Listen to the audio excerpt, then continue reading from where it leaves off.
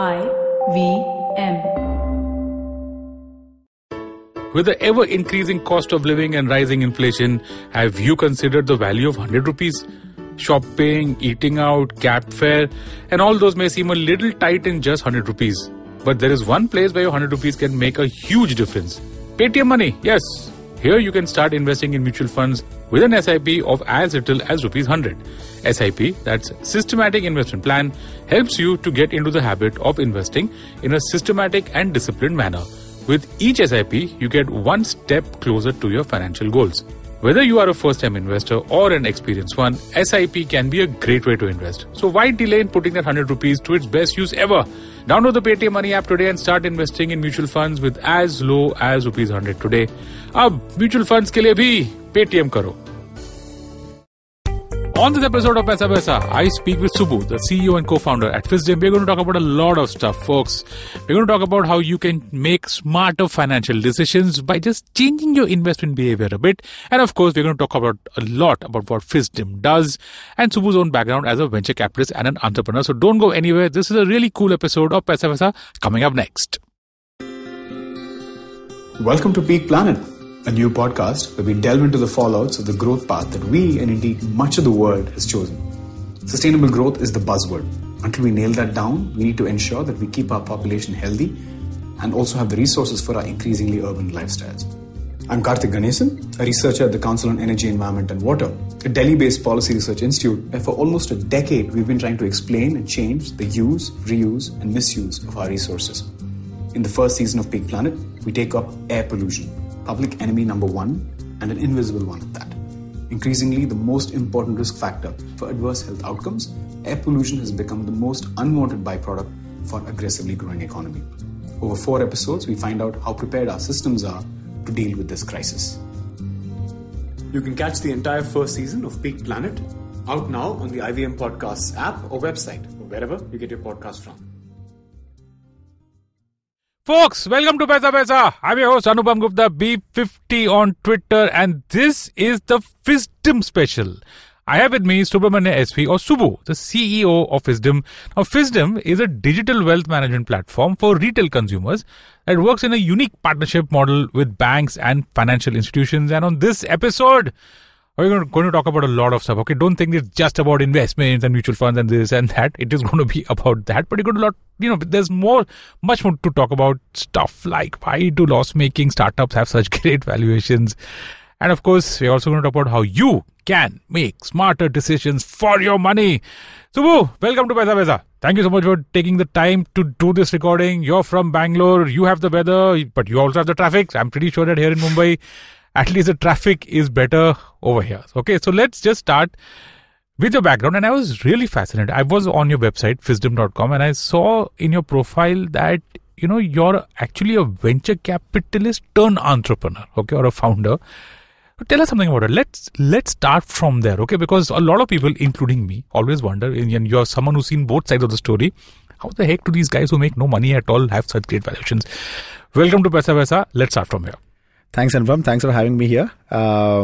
Yes, I am one of those people who worked as a venture capital investor for many, many years. In fact, most of my career was spent as venture capitalist, which is investing in unlisted companies.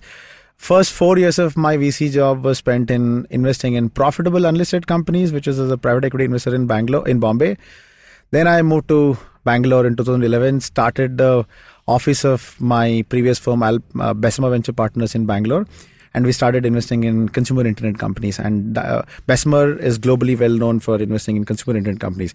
And we just started investing in India. And we invested in many companies. I had the personal fortune of working very closely with founders at Snapdeal, Matrimony.com, Taxi for Sure, which was sold to Ola, and several other companies.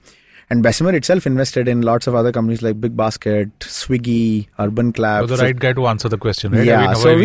From someone who's, like me, who just reads the newspapers and of course has no idea either about entrepreneurship or about VC.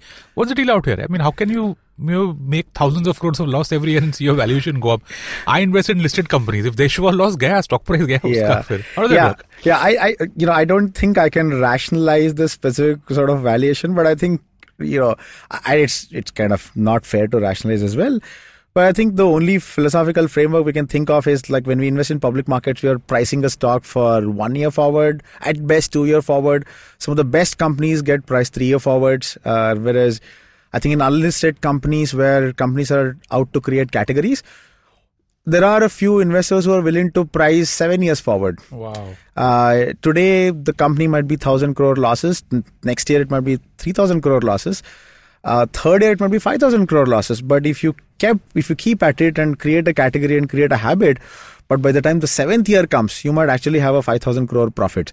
So people are willing to take a 7 year or in some cases 10 year bet. That's saying that, look, I'm willing to pay forward 10 years for a company that is likely to have a leadership position. There's an element of risk as well. When we invest in public markets, the risk element is mark-to-market loss. Whereas when people invest in private markets, the risk is complete wipeout. The complete money can get wiped out. In return, the protection is okay, fine. In case this company works fine, this could result in the entire money being kind of refunded. So I keep saying this, the job of a venture capital investor is to say no, right? Okay. Their job is, look, you meet 1,000 companies in a year, say no to 990 of them, say yes to 10 of them from investing, and make 3 of those 1,000 make money for you. Wow. So it's 3 out of 1,000. So you need to have a hit rate of less than 1%, like 0.03%. But you better make sure that when it's a hit, it's like an outstanding hit so that it returns for the entire set of losses. It's just like public markets. I think private markets also go through kind of capital cycles. Sure. In my memory, we've had at least 3 capital cycles in the last 10 years. 2011 was a boom year where anybody and everybody could get funded. Like in 2011, I remember there were 41 e-commerce companies that had Series A or above funding. 41. That's a big number. That's a big number. Okay. Today, none of them survive in the truest sense. Flipkart has now become Walmart and Snapdeal is kind of surviving. So if you ignore those two, remaining 37, 38, whatever the residual number is kind of got evaporated. Either wiped out or merged or sold or something. Or the other, like yes. Wow. And the next boom was 2015 when Flipkart went from raising $1 billion to $4 billion.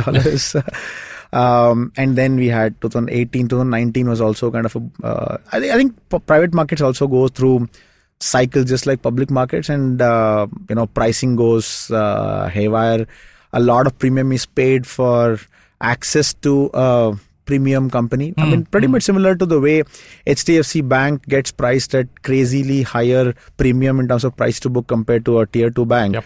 So companies that have a supposedly leadership position in a given sector that has a potential to throw profits in a few years' time end up getting disproportionately high premium. Amazing. And while public market investors like you focus on losses, the private investor focuses on leadership position and what is the growth of this segment that is possible over the next few years, which is why you've seen taxi companies which are still loss making, food delivery companies which are still loss making. They get essentially, as I said, I cannot rationalize it. Sure. But all I can say is from their perspective, they're playing a 10-year game, if you will, and taking a high risk, maybe only 1 out of 10, or might be even less. Absolutely. I mean, if you look at any large global VC firm, right, 60% of their investments typically return 0.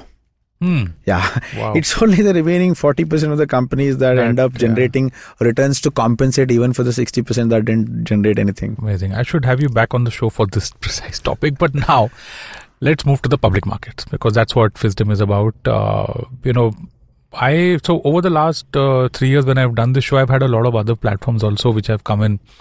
ET Money's, Squirrel, Scriptbox, lot of them.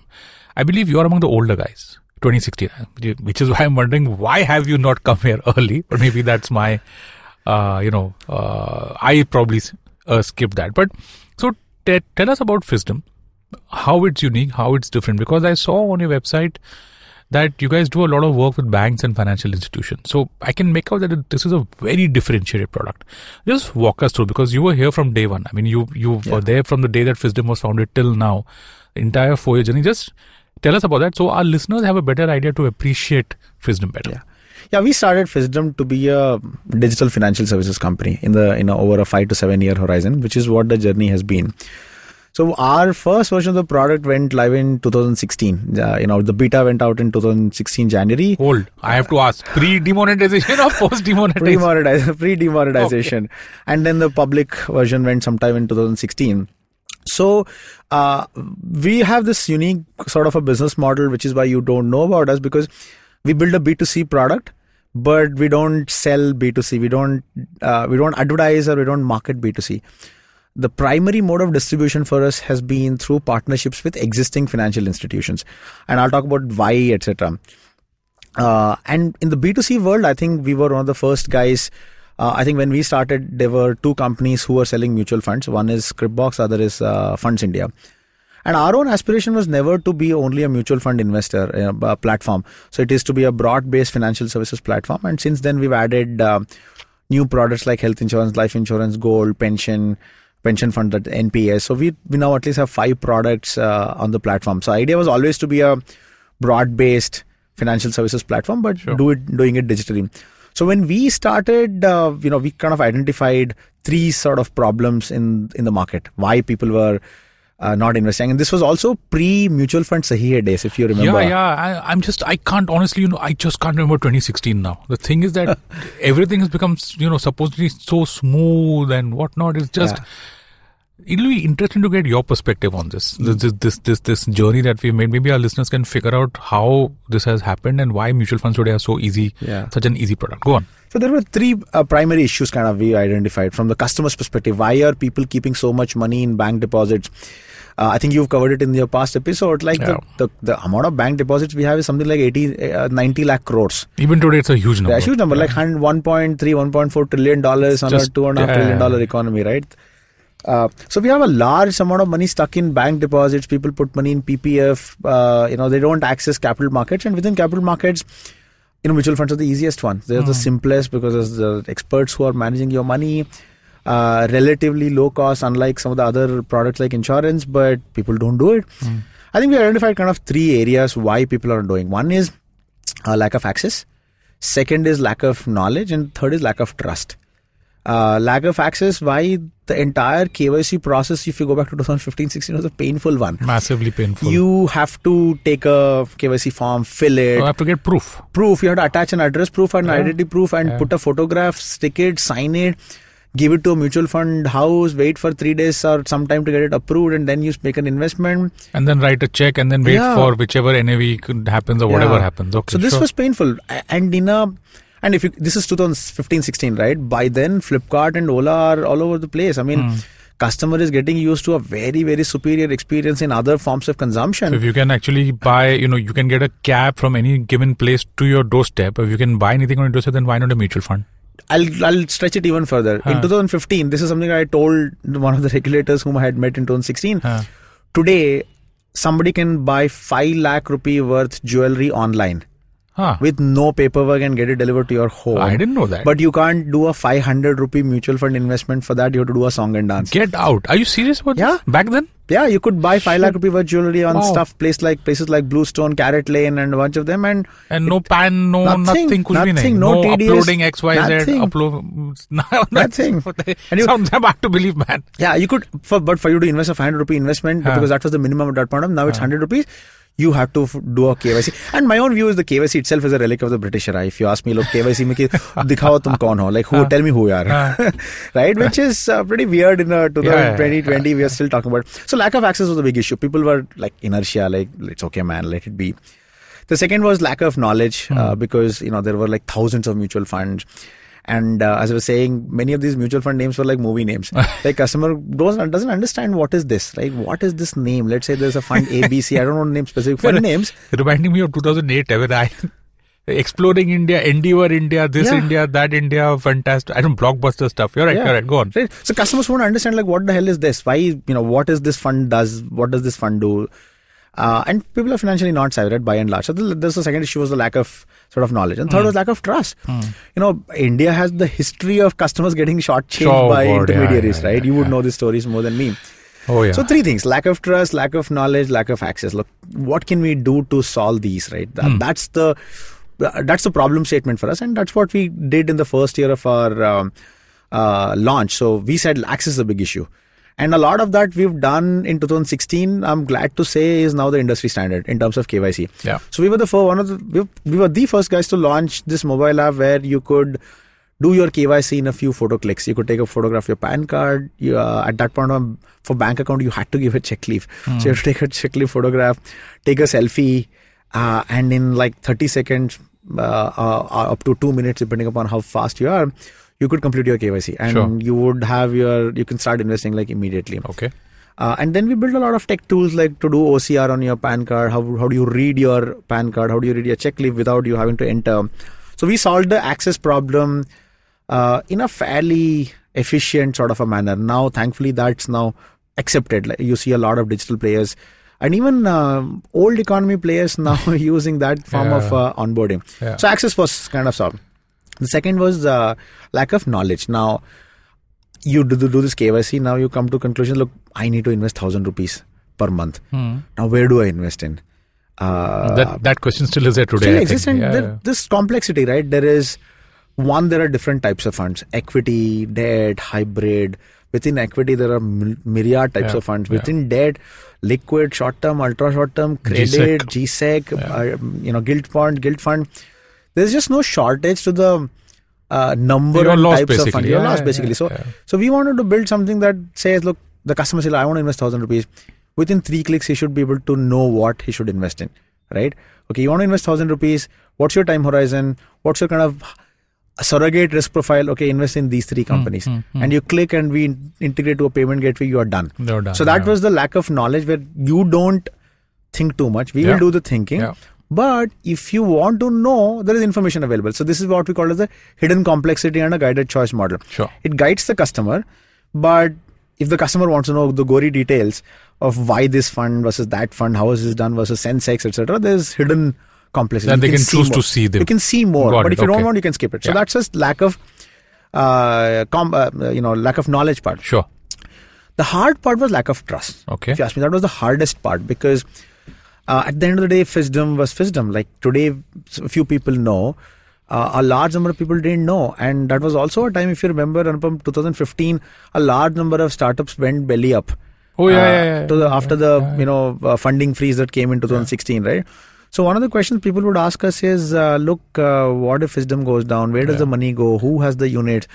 So we realized, look, trust is a big deal. Big thing, because we are taking money from customers and not giving money. Look at when we are talking about this, we're talking when a bank has failed and trust is a big deal in money. Trust is a big deal in money, and some of this trust barrier were at 2 levels. To be honest with you, one was at a product level itself, like mutual fund. Like what is it exactly? Yeah. What is it like?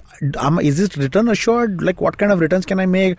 Who is better? Should it be HDFC? Should it be like there are 45 at that point? There are, if you remember, 45 AMCs were there. Some got merged and all happened now. And each of them will have like at least 10, 15, 20 schemes. There are thousands of schemes. So there was a issue at a trusted a product level. And okay, fine. If there is somebody who has done the KYC, who has understood which fund to invest in. Now he comes like, what is FISDom? Where does my money go? Money goes to you or directly to the mutual fund? When I redeem, where does my money come? How do I redeem? People had these elementary trust levels. So we realized there's a cost of awareness building, etc. Thankfully, in 2017, late 17 or early 18, I think the whole mutual fund Sahi campaign started. That took care of the lack of trust at a product level. Okay. So that was a huge tailwind. But on our side, we realized, look, trust is a big deal, which is where we sort of started doing the partnership model. Okay. Look, it will take a long time for us to build our own trust. We have to burn lots of millions of dollars, which we, coming from a VC background, I fundamentally know that the cost of customer acquisition in India is very, very high. People figure out a way to, hide it here and there, but it's very, very high. So how can we reduce our cost of acquisition? How can we build trust without spending lots of dollars? So we started approaching banks, and we signed our first partnership with a couple of banks in 2017. Lakshmi Vilas Bank and Bank of Baroda. One is a small private sector lender in down south, and Bank of Baroda is a large PSU. And that has worked out extremely well for us. Tell us how that works here, because I believe, so from what you had also told me is that you focus a lot on tier 2, tier 3 towns. I want to get some learnings from there, maybe some data and some numbers. Tell us these two banks. Go on. So and now we work with actually 9 banks and some more financial institutions like NBFCs, etc. So the portfolio is now close to 16 partners from one partner in 2017. So the way it works is it's a branded partnership. The bank's customers use our products. Let's say a Karnataka bank or a City Union Bank. They don't have a wealth management proposition. We are their wealth management partner, both physical and digital. We have Fisdom apps that are accessible to their customers. So the customers basically download Fisdom app. If they don't want to download Fisdom app, we also have an SDK that integrates with their mobile app or the internet banking. So they can access seamlessly from their digital property. And the entire UI UX is everything Fisdom. And we whatever revenues we make across products, whether it is mutual fund, pension fund, gold, etc., we work on a revenue share. So whatever money we make, we share with the bank. So for the bank, it becomes a sort of a profit center. They didn't have to invest a lot. We bring all of that operations, product, marketing support, all of that, right? Yeah. And for the customer, this is a trusted intermediary. Now the customer could come directly to Fisdom or any of the other digital platforms or any of the mutual fund company. But one of the biggest insights we got when we started working is in the moment we go out of the metros and the moment we go out of the Sec A population, like probably people like you and I, the bank plays a significant role in the way the customers access financial advice. So if you go to a tier 2, tier 3 town, a bank manager is a financial advisor. Wow. Okay. Right? They go and they actually ask him what's a good product to invest in. They ask. Like I if you take my hometown, it's a small town called Shimoga. Sure. There, the branch manager like the king. He's respected. You won't believe it. In a tier 3 town, a branch manager is invited for school events and all for... No, it is a big deal. Come on. Big deal. He's handling your money. And if you're someone who has a lot of bank deposits or a fixed deposit, he's the guy who's actually handling your money. And from what I hear, these guys actually maintain relations with the customers. Yeah. Unlike what we out here see that it's purely transaction. Yeah. Go in, go out. And some of us don't even see a bank branch, honestly. We just do it through the app. Whereas I know for a fact that a lot of, in a lot of areas of India, the bank manager is a big deal. Yeah. You're right. So he's a trusted person who sits there every day for 3-4 years. So the customer feels, look, if something goes wrong, I can go and talk to him. So he's a trusted sort of a person himself. And the bank itself is trusted. It also has to do with the evolution of, the banking system in India. A large number of these banks in private sector still, not the new age ones like Karnataka, City Union.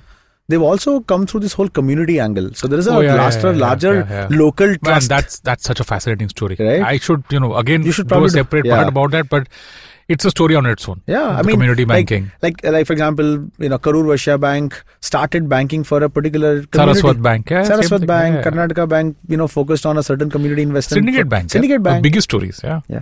So as a result, the trust of over the years is still pretty strong. Now, yes, there's the new age customer is not going there. Like a 22-year-old guy who's coming out of the same family is not opening the bank account. He doesn't want to go to a branch itself. Right? Yeah, he's opening a Kotak or SVC, but the rest of the family still backs. That's one. The second one is, unlike Bombay, Bangalore, the wealth.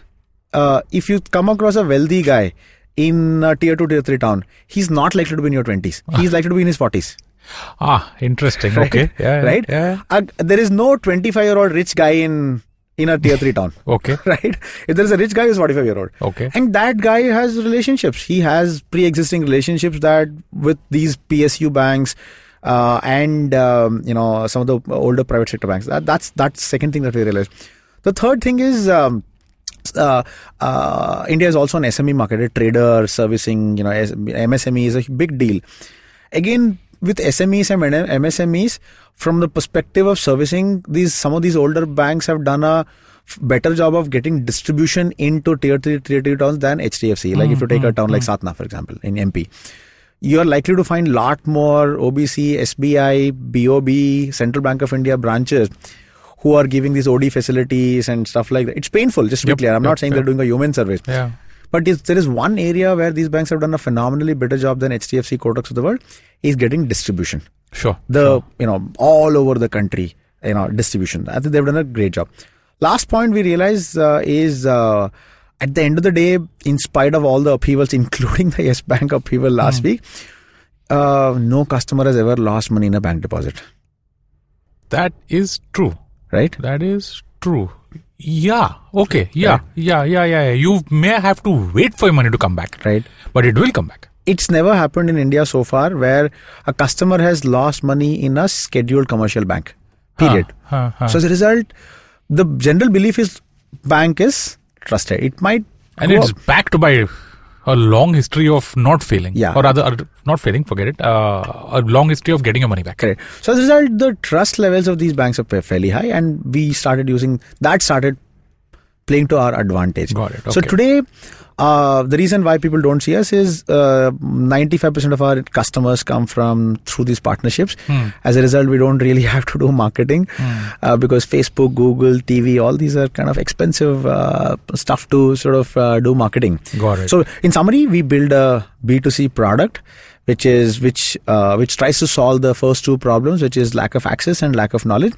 And now we are trying to extend this to all the other situations, whether it is insurance, insurance, another area where mis-selling is rampant. Yep. We spoke about it. So we sell only only term insurance. We don't sell anything else. We don't sell ULIPs. We don't sell endowment products. So we sell basically term insurance, which is what the customer sort of should buy. Sure. Now we are extending to other products, and we distribute through large partnerships.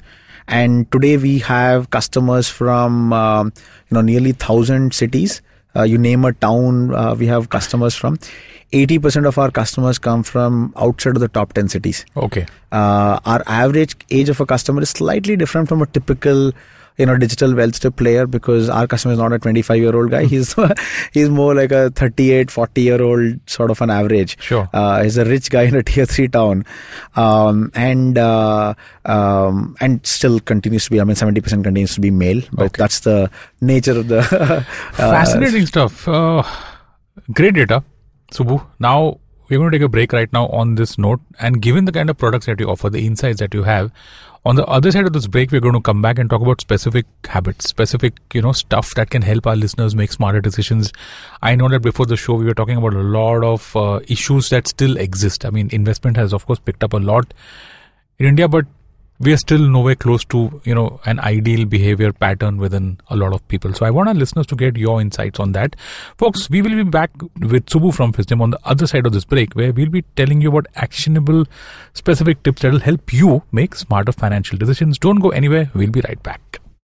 Hey everybody, welcome to another week on the IBM Podcast Network. As I mentioned last week, we're going through this COVID-19 outbreak, and because of that, recording schedules, we're trying to keep them, but it's a little uneven at this point in time. Beg your indulgence. While you are stuck at home, I think one thing that might be interesting to do is maybe check out some of the complete series that we've done. The Gulaba Cartel, Woody Woodpecker, Cricketwala Chronicles. These are limited series that are complete. Might be a good time to check out those. Also want to thank our sponsors this week, HDFC Life and Paytm Money. And with that, let's get you back to your show.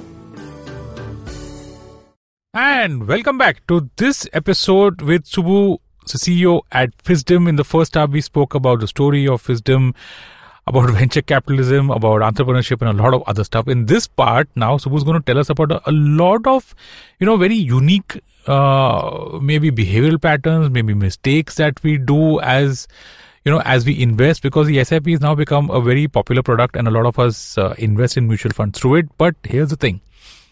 We still tend to make a lot of mistakes. There are still these behavioral twerks that we have. And Subbu is going to walk us through a lot of these, you call it, behavioral things or whatever it is that kind of come in between us making better returns.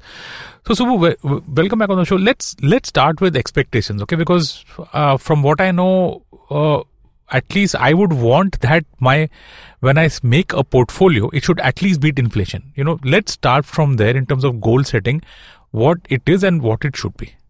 Yeah, absolutely. I think a lot of people confuse return expectations to some sort of an absolute number. But in reality, the objective of any investment instrument should be to perform in relation to a certain inflation, because if you keep the money as it is, it loses value. We all know the effect of inflation. So if I'm making an investment, my expectation is that it should beat inflation. But here is the market reality. We could invest in two types of instruments. One set of instruments that guarantee us return. a certain return, like bank deposit, for example, or a PPF, etc. The second type of instrument is where there is no guarantee. It could go up and down. By and large, I think any instrument that guarantees you a certain return post-tax generates less than inflation. Okay. And any instrument that does not guarantee you a return could generate more than inflation. And those include equities, gold, real estate, etc. Right? And so any investor who's making investment for the long term, which I define as kind of 5 years when we speak to our customers, is to beat inflation and beat inflation handsomely. So for people to beat inflation, they have to invest in what are called as risky assets, where you could lose your money mark to market, you could even lose your money permanently, but there is a certain probability that you could make significantly more money and you beat your inflation. So you are wealthier 5 years later. Otherwise, you could afford more goods and services for the same amount of money that you had 5 years ago. So first thing, for people to beat inflation in the long run, they have to invest in assets that are risky by return, which is basically equities, gold and real estate.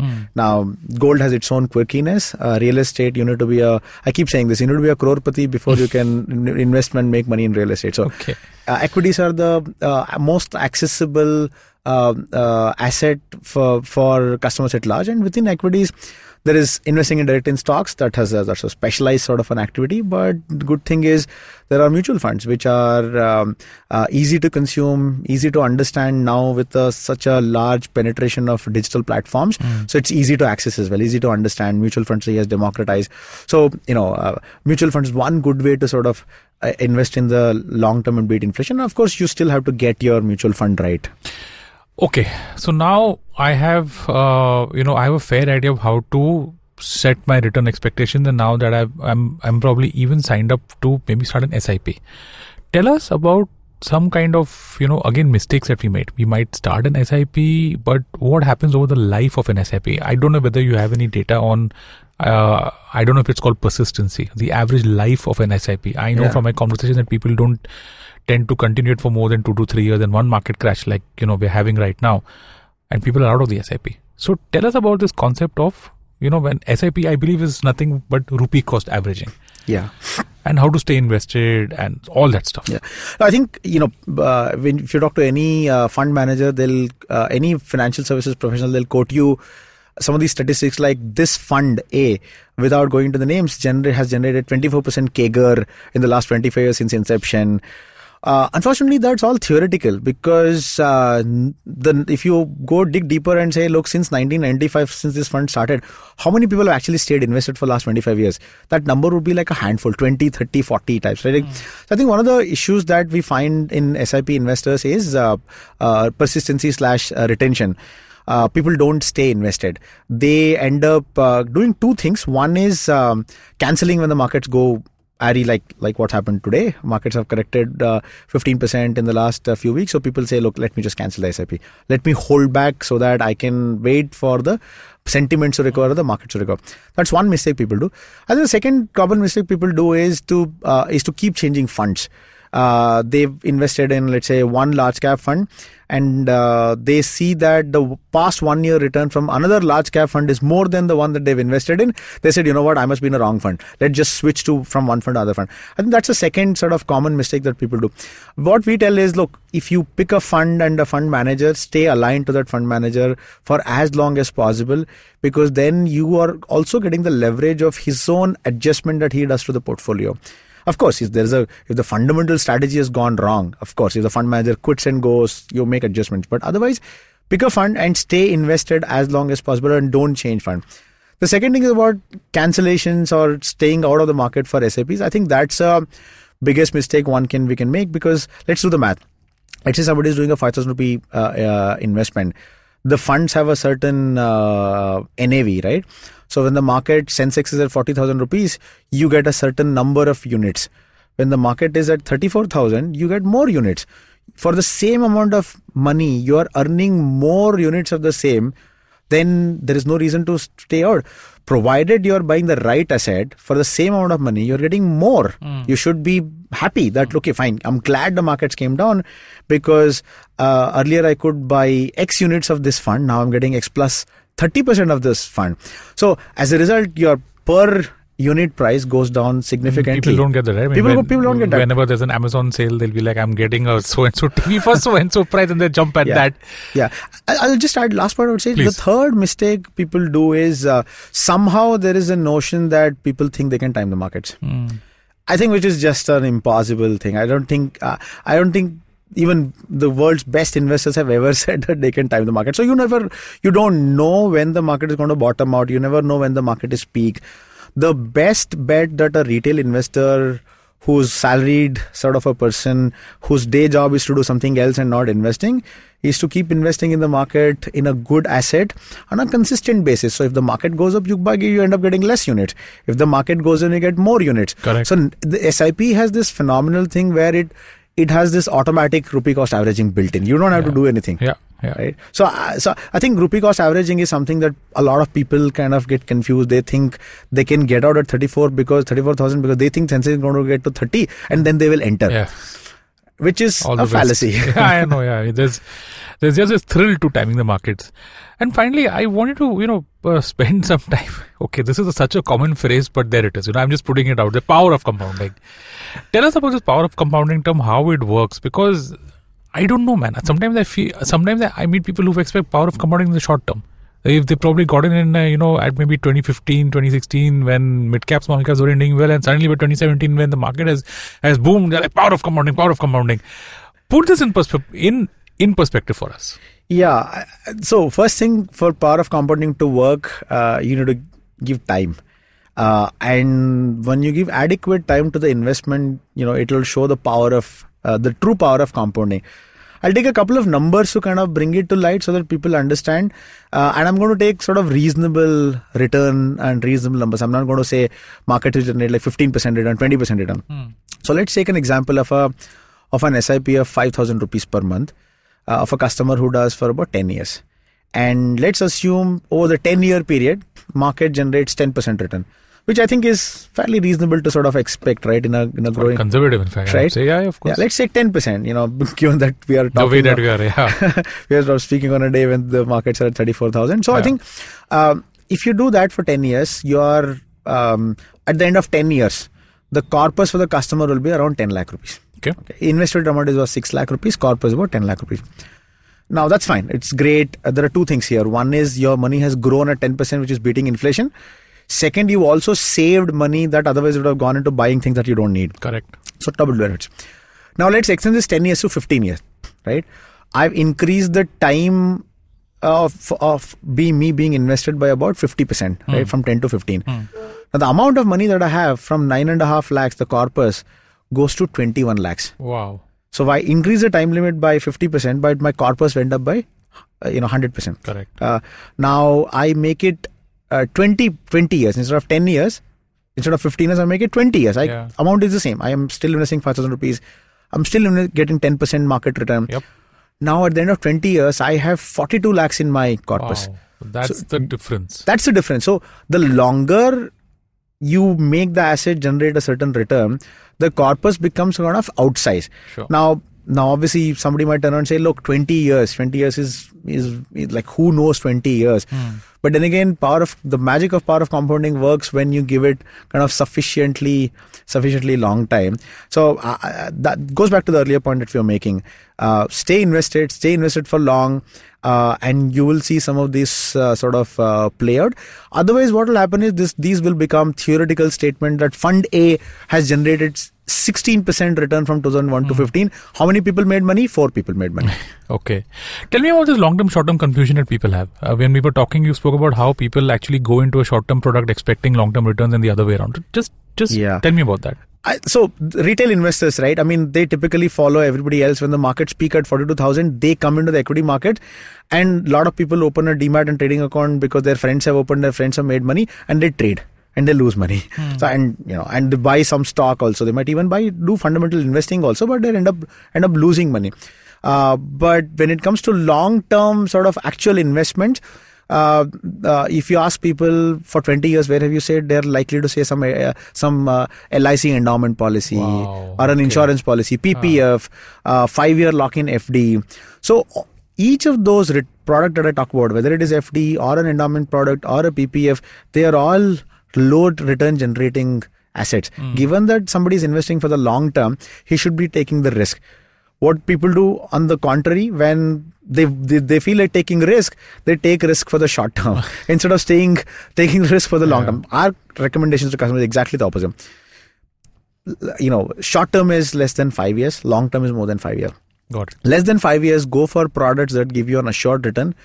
More than 5 years, go for products that might have a risk, that will have a risk, but has a likelihood of generating more than returns. But behavior tends to be the opposite. For example, Section 80C gives you options, right? You could invest in ELSS, you could invest in insurance, you could invest in PPF. Off late, in the last 1 year, ELSS has picked up, but otherwise the default of this 80C money goes into life insurance or PPF, which is basically long-term money. Locked in low return assets. It's risk free, I get it, but unfortunately it beats the inflation benchmark. So our recommendation to customers, segregate your portfolios, take risk with your long term portfolio, stay safe with your short term portfolio. Can't get more specific than that, folks. Stay safe in your short term portfolio, take risk in the long term portfolio, stay invested with a particular fund, with a particular fund manager. Hope to beat inflation over the long term, but you have to invest also, because what happens is that any investment avenue that gives you a guaranteed return most likely probably is actually not beating inflation, whereas the products that actually beat inflation over the longer terms also involve a sort of risk. So Subbu, thanks a lot for this, for spending time with us. How can people reach out to you? Tell us that. The website is fisdom.com. Yeah, website is fisdom.com. Our Twitter handle is Fisdom app, @FisdomApp. We have a LinkedIn page. We have a Facebook page, Fisdom. So please reach out to us for any queries. You could write to us at ask@fisdom.com, ask@fisdom.com, and we'd be happy to answer any questions that people might have. Fantastic. And that's a wrap on this episode, the Investment Story Special with Fisdom. My guest, Subbu, CEO and co-founder at Fisdom. Like he said, the app is Fisdom, that's FISDOM. Folks, I hope that you had a good time listening to this episode, and especially look out for correcting those small mistakes in your investment behavior. I know that I have fallen prey to a lot of the mistakes that Subbu had said.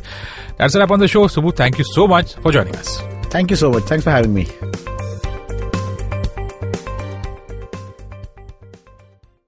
No material on the show should be considered as financial advice. The material on the show is for informational purposes only. Please consult a financial advisor before taking any investment decision.